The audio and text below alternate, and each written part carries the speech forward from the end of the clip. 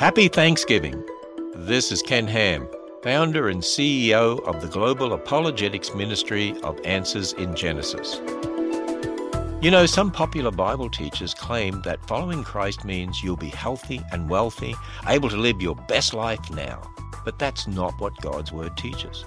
The Bible says we live in a broken world and will face many troubles, but that we should be filled with thanksgiving because God has solved our biggest problem, the sin that separates us from a holy God. But God didn't leave us separated from Him. Jesus Christ took our place, dying for our sin, and now offers forgiveness and eternal life to all who will believe. Now that's something we can be thankful for, no matter what. So, happy Thanksgiving. Find answers to your questions about the Bible at AnswersRadio.com and learn about our free Christmas events at the Ark Encounter and Creation Museum at AnswersRadio.com.